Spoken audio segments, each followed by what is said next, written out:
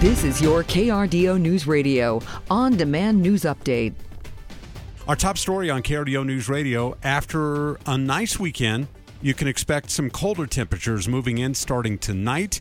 And for some places, snow will be moving in as well, says Storm Tracker 13 Chief Meteorologist Mary Matthews. 1 to 4 inches around El Paso County, Taylor County, and parts of Douglas County through tomorrow morning. And do expect the wind component with the storm system to reduce visibility, especially over Monument Hill and through Douglas County through Tuesday morning, impacting the morning commutes. And a few slick roads around El Paso County and Taylor County as well. Blustery and cold, highs in the 20s on Tuesday. Most of the impacts to the north around Denver and around Denver International Airport.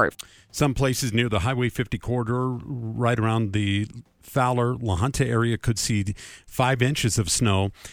Points north and westward will get some significant snow bands. Mary says temperatures remain cold for most of this week, with high temperatures only getting into the mid to upper 30s all week long. And all corners of Colorado bracing for this winter storm. Denver may escape the worst of it with 1 to 3 inches of snow in the forecast, but some counties in the eastern part of Colorado, in the plains, they're under a blizzard warning tonight. The main thing is that combination of the winds and the snow and really poor visibilities. It just makes travel really a nightmare. The National Weather Service suggests that people should not travel on I-70 eastward and I-76 east of Denver during this storm. The mountains are also expected to get snow through Wednesday morning, with some locations picking up at least a foot of snow. Well, it may not be snow that may be getting in your way. Plan on some big headaches this week. Parts of South Academy will be closed the next 2 nights. Officials say the road under I-25 will be completely shut down from 7 p.m. to 4:30 p.m.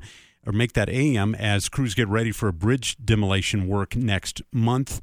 CDOT warns that the left lane of the highway will be closed in the area as well, and normal traffic patterns thankfully will be expected to resume coming up this Wednesday. Traffic safety is on the top of mind this holiday season for the Colorado Department of Transportation. KRDO News Radio's Bart Betzel has that story. Officials say their holiday party's high-visibility DUI enforcement period is happening through December 20th. The department explained more than a third of this year's traffic deaths involved impairment, and El Paso County accounts for the second most of those fatalities. CDOT wants to make sure those who are having a good time also have a ride home and are offering rideshare credits through the new year. You can visit their website to find the promotional code. Bart Betzel, KRDO News Radio. Investigators say the threat to Fountain Fort Carson High School this morning not credible. School officials say that they were made aware of the threat over the weekend, launched an immediate investigation. It was determined that the campus was safe for kids to go to school today. The school added some more extra security both today and this week as a precaution. And finally, all the way down the end of the script, the head of ABC News says a pair of Good Morning American anchors will remain off air pending an internal review. Lisa Taylor has that story. President Kim Godwin sent a memo to network employees acknowledging the formal probe into the GMA3 co-anchors TJ Holmes and Amy Robach. While the memo didn't specify what the investigation was about, Holmes and Robach have been in the headlines after pictures surfaced that suggested the two were in a romantic relationship. The duo has been off the air since December 5th. I'm Lisa Taylor. Snow showers beginning as early as 8 p.m. around Teller County this evening and extending through the overnight hours into about 5 o'clock in the morning.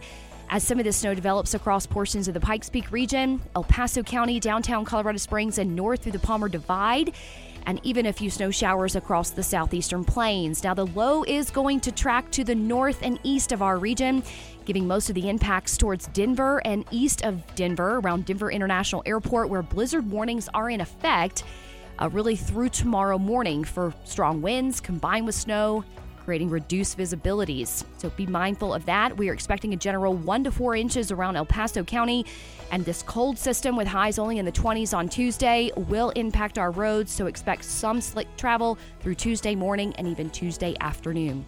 From a Storm Tracker 13 Weather Center, I'm Chief Meteorologist Mary Matthews with KRDO News Radio.